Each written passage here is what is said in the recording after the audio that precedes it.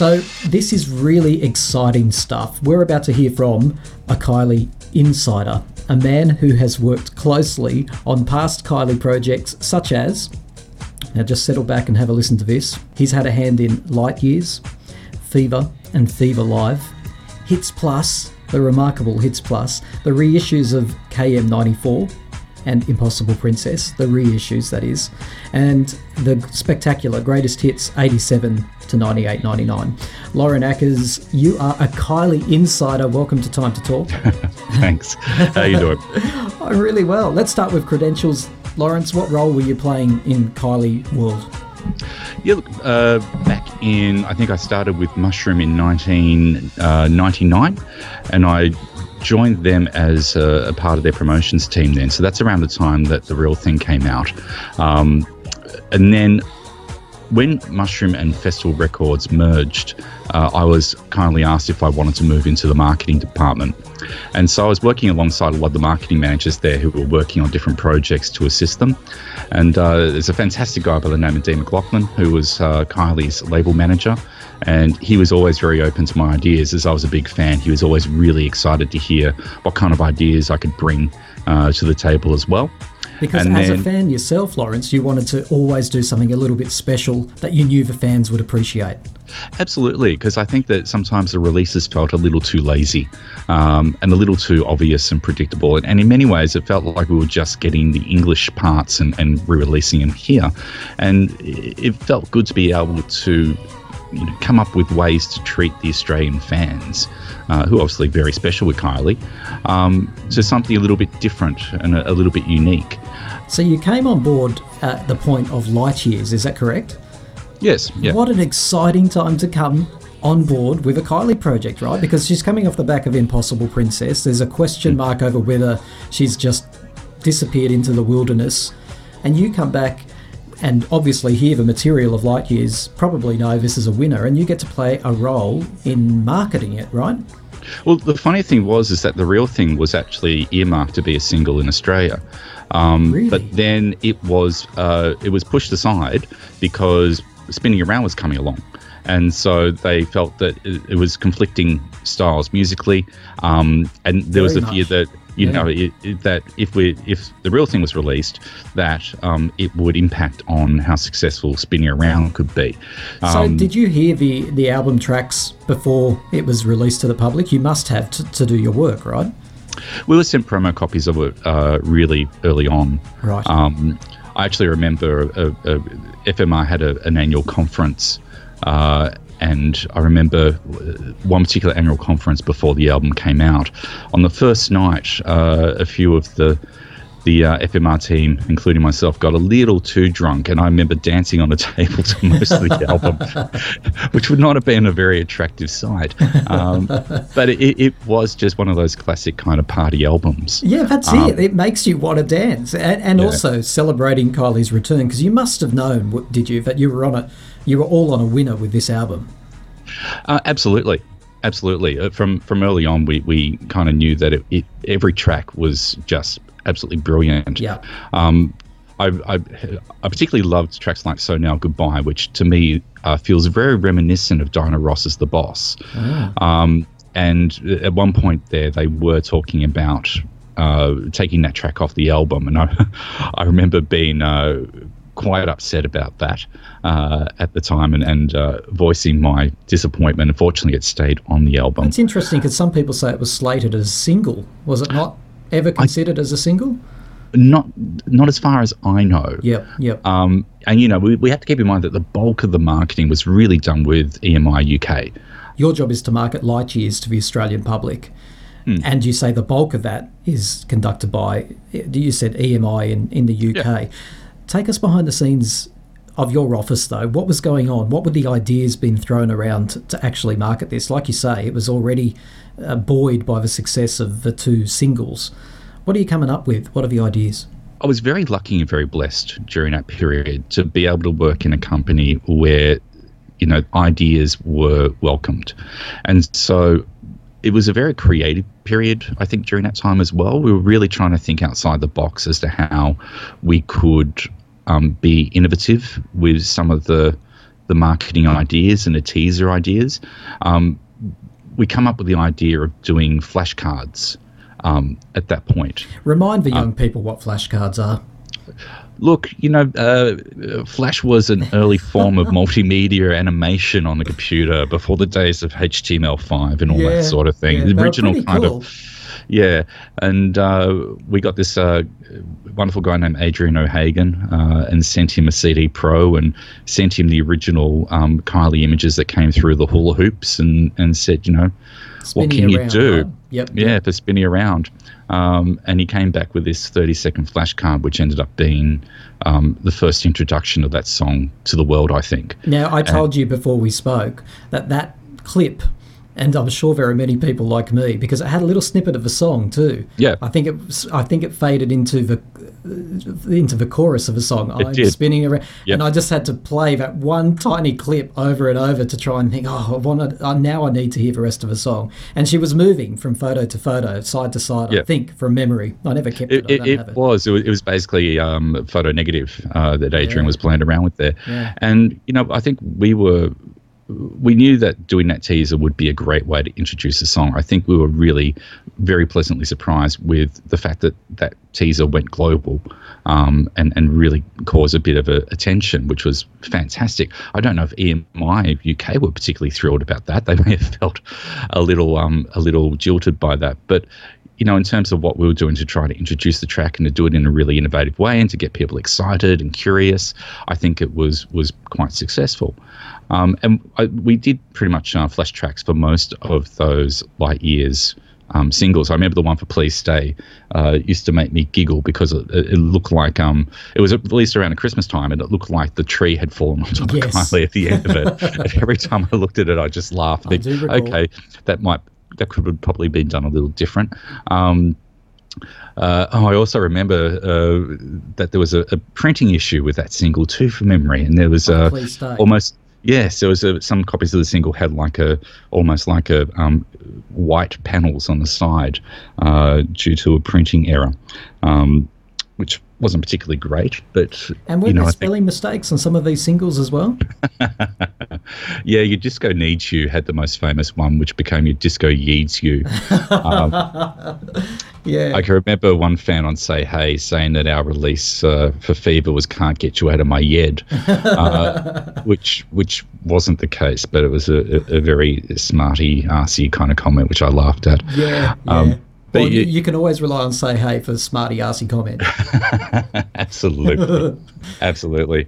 But so in terms of a comeback album, that was a really fantastic album. How much insight does Kylie have over the marketing of an album like Light Years? I don't know if I can answer that necessarily, in a sense that I don't know. I know that Terry was obviously very involved. Terry Blamey, her manager, was very involved with a lot of those sort of discussions. But I think they liaised mostly with EMI UK's marketing team, who then would direct everyone else and say, okay, well, this is the singles that are coming out. You can expect the parts here. This is the release dates that we're doing, and go that way. Whenever we were wanting to suggest anything different, we'd go back to Terry and say, well, could we do this, this, and this? And he would come back and say either a yes or a no. A great reintroduction, of course, Can't Get You Out of My Head was premiered during the On a Night Like This tour, which you mentioned in one of your other podcasts. And that was, I guess, the first introduction to that track without knowing how massive it was going to become. And that led you into working on the project of Fever and then Fever Live thereafter. Now, this must have been an incredible time, even for insiders like yourself and marketers. And, I mean, how do you market something that everyone wants? Isn't that a dream come true? Yeah, it's hardly marketing, is it? Yeah, because they deleted the single, is what I was told, because they wanted to push the album. And the single would have sold truckloads more. But there was some sort of logic in deleting it so that the album would sell, and it obviously worked itself. So what can you tell us about your work on Fever? I could tell you I'd happily never hear Can't Get You Out of My Head again. A lot of fans feel that way. Fever, what can I tell you about that album? It was another period where we were really enjoying the fact that we were doing releases that were quite unique to the Australian market. Like what? What were the differences? Your Disco Needs You got a release here, for example, didn't it? Disco Needs You got a release here. Yeah.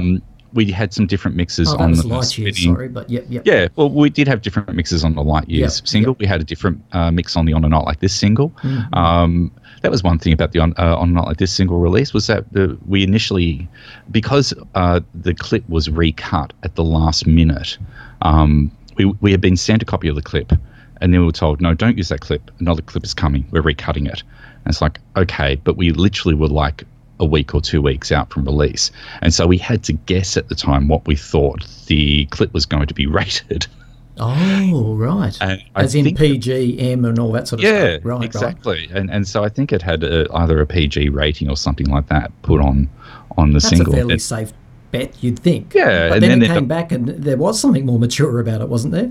Yeah, so it had to. We had to change the ratings on the single, which led many fans to speculate or rumor that there were two different clips on the single, and it wasn't. It was just the wrong. Hindsight, I don't know if I should be admitting this. I don't know if there's any legal ramifications around that. I don't think there would be. But, we had to change the rating on it based on what the clip actually came in as at the end. This was all to do with probably that one scene where she's topless walking away, very skimpy outfit, right? Yes, absolutely. Yeah, absolutely. Yeah. It was a bizarre clip. Raunchy for her. Did you find it a bizarre clip? I love that clip. I like the clip. Don't get me wrong. I just found it very bizarre. I still don't understand the clip. I just like the clip. I think the theory was that she had died and she was a ghost going around. Oh, stop it. That was a rumour at the time. That's still not... Oh, gee, are we really reopening this old wound? It can't be a ghost. It's not possible. She's just angry at her sugar daddy. That's all it's about.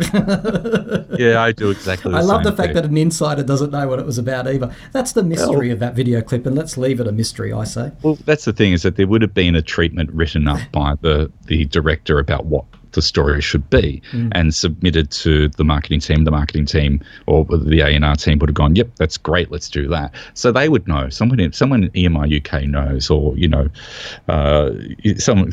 Kylie Inside crew over in the UK would probably know. We digress, though. So to return to Fever, and you must have sat there behind the scenes just going, what the hell's happening here? Because no one could get enough of Kylie. We were super excited. It was just, for anyone working on it, just the absolute dream, because whatever we did just felt like it was successful. And in fact, that proved to have its own problems at the time. I remember when I think it was Coming to My World was meant to go to radio, or when radio heard it was going to go to radio, they jumped on the track immediately. Before it was released. Before it was released, literally weeks before it was supposed to go, which causes problems, because we want to be able to sell units of the single or the album. Because everything in marketing is planning, strategy, and you control, right? It's all timed. But here, we've Come Into My World just saying that it slipped out of your grasp. Absolutely. I'm pretty sure it was Come to My World. It's a long time ago now. Yeah. But this was obviously the period of, again, we were being playful with what we could do in terms of marketing. It was the period of the In Your Eyes DVD single. Yes. Now tell us, wasn't that the first DVD single for Kylie? It was the first DVD single for Kylie. I just come back from the UK and DVD singles were all the rage there. And literally I got back home and the day before and the phone rang and it was Dean saying, just got word In Your Eyes is going to be the next single. What do you reckon we could do? And I said, well, in the UK, this big thing for DVD singles, we should look at doing that. And so it became the first Australian-produced DVD single and the first Kylie DVD single. And it was thank you. I truly do, Lawrence, because I was so excited when they had I went, finally, because it's easy to forget that around that time we were all just buying DVD players, really nice TVs, and we wanted everything in the highest quality possible. So to get this disc was sort of my evidence that I have this video clip exactly the way it was intended to be viewed by a fan. And it was a limited edition release anyway. Wish I hadn't sold it. Yeah, we produced only a certain amount, and we did offer some to EMI UK, who took only a small number of units, and then came back later on going, actually, can you produce any more? I bet. Yeah, it proved to be very popular. And then to, all the our singles, pleasure. besides Can't You Get You Out of My Head, all the singles off Fever had a DVD single release, didn't they? They did. And that was EMI UK who led that. Strangely, the Come to My World single didn't actually have the clip on it. It had a live clip of from the Fever Live. Yes, I'm not quite sure why they chose to not include that clip when it was a wonderful Michel Gondry creation. So yeah, it was very odd. That was the other thing I remember during that period, is that one of the radio stations picked up a bootleg remix of Coming to My World, and was playing that all the time. Really? On the air instead. I'm trying to remember the name. It was a Melbourne DJ. I'm just trying to look through my notes here at the moment. Are they allowed to do that though? Well, no one stopped them. It was Melbourne DJ Dean D, and it was called the Parkside Mix, and it was Nova. Good on you, Dean D. They used to play it. So it was it was kind of I think that summed up just how much radio was so keen to play any of her material during that time, that they would jump on bootleg mixes of it and play that instead. Let's talk about Fever Live. Fever Live was, as you've pointed out, it wasn't just for DVD, which was the most important part of that project to me, but also a CD that accompanied it, right? Yeah, there was a limited edition version that was DVD and CD. That particular project was incredibly stressful because of the fact that we were contractually obliged to release exactly the same product as what was released in the UK. Okay. And so I don't know. That wasn't stressful at all then. It wouldn't be, except for the limited edition DVD CD had this beautiful shiny printed material on the front of it that was only available in one printing company in the world, which was based out of the UK. Right. And so in order to meet deadlines and to get things done, proved to be incredibly stressful. In fact, I think from memory, we released the standard version on the actual release date, but then due to the printing not coming back in time, the limited edition one was released about a week later. And again, I think people thought it was some sort of marketing ploy to try to sell both. It wasn't. It was just that that was the earliest we can get those printed materials back. And it was worth it because this was spectacular packaging, wasn't it? It was great packaging. It was fantastic. But, during that period, it was often a lot of last-minute issues going on. I think you'll remember that Fever had a limited edition version as well, which had a bonus disc of remixes and extra tracks. And the mastering on the original of that from the UK was wrong. And so it meant that on Whenever You Feel Like It, the sound cut in and out all the time, or went up and down. The volume, right? Up and down? Yeah. The volume went up and down. So in the end, we agreed to press up a whole lot of new versions of it with the correct master and send them out to record stores so that if anyone came back complaining about it, they got the replacement disc. Wow. Do you know if many people did come back complaining about those levels?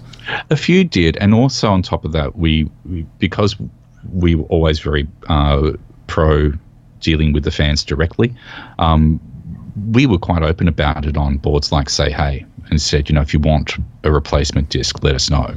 So we felt that we were talking directly to the biggest Kylie fan base by doing it. The run that had the error on it, is that now a collectible? No, it's the most common version. It's the most common version. Damn it. Wow. Oh, I just love that DVD. That's all. I love the packaging of it. I love the actual production of the concert as well. It was brilliant all around. Yeah, EMI UK did a fantastic job on that actual DVD itself. It's a great concert video. It really is. Feel the fever. I'd love to quickly talk about Hits Plus, because this is a real fan favourite. This is a pretty special project for you to work on. Was this released? This was released in the UK as well as Australia. It was. BMG released it in the UK, and I guess the biggest challenge we had, I guess the lucky thing that we had was that we had an exclusive license direct with Kylie, so we could release any of the releases in Australia. So despite the fact that most of our stuff has come from EMI UK and this one was BMG, we could negotiate a deal with BMG in order to release it. We were throwing around the idea at some point of trying to add a bonus track to it. Like a new track altogether. Yeah, again, it was us trying to be clever. Yeah, yeah. And think, what is it that we can actually add here? Just for the Australian version, you mean? Just for the Australian version. Yeah, special treat. Yep. Yeah, and it got to the point where we'd even thought that we would go for Love Is Waiting. I was trying to think of the track for a second. Yep. And of course you'll notice that it's not on the Australian release, and there's a very simple reason for that, being that we couldn't fit it on. But the funny thing is that the version that's on the Japanese version of the original album isn't actually an earlier version, whereas the version that's on the reissues is the final version. So there's still two slightly different tracks. Yes, one's a little bit more demo-ish, it sounds. Yep. Much in the same way that the Fever the Tightrope we have on the Australian Fever is a demo version, whereas on the single version it's the finished mix version. Yes, there's two different versions of Tightrope, right? Yes. Yep. Was it pretty special working on this one? As a fan who knew these were rarities really at the time, and different versions and mixes. I mean, this is special. It absolutely, it is probably the one we didn't have terribly much that we could do with it. Yeah. All the artwork came finished. Well, the artwork always comes finished, but it was pretty much a standard, just replicating what had been released in the UK and Europe.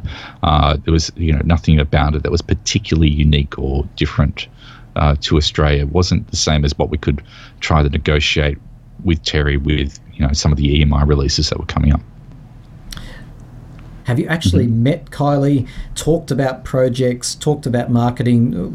Where have you intersected with Kylie herself? The first time I met her was on On a Night Like This tour, and it was at the after party after the first show in Brisbane. And it was more an opportunity just to, obviously you can imagine I was incredibly nervous, and going up to say hello and I remember her asking what was my favourite part of the show and being able to talk to her about that. I wouldn't say I've met her too many times. I've met her a few times and spoken to her on the phone a couple of times. That blows my mind. At what point do you need to talk to Kylie on the phone in your role? I used to work with a close friend of hers, a woman by the name of Charlie, or in fact her name was actually Charlene, and they met. No. They met on Neighbours. Charlene used to be in Neighbours as well. And they met on Neighbours, and Charlene and Kylie were good friends. In fact, Charlie became Kylie's assistant for many years there. In fact, in one of Kylie's books, she talks about Charlie.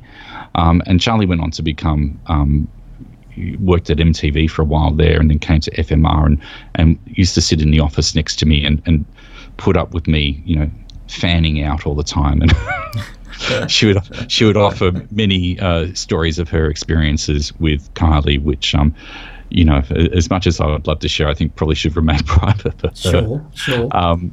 But she because this was during a period where I was about to turn 30, and I usually don't tell this story, so I feel a bit like I'm name dropping, but since it's about the subject matter, and so on my 30th birthday, I went into work and sat down and was working away there, and the phone rang and I picked it up, and I went, "Hi, it's Lawrence," and she went, "Oh, hi, it's Kylie."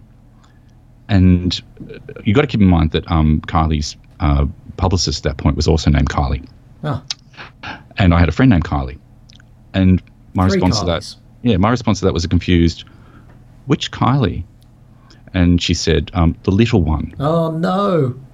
And I went, oh my God, hello. and she said, "I heard it's your birthday. I want to phone and wish you a happy birthday." Oh, and my God. I was absolutely flabbergasted by that. You got a birthday call on your 30th birthday from Kylie.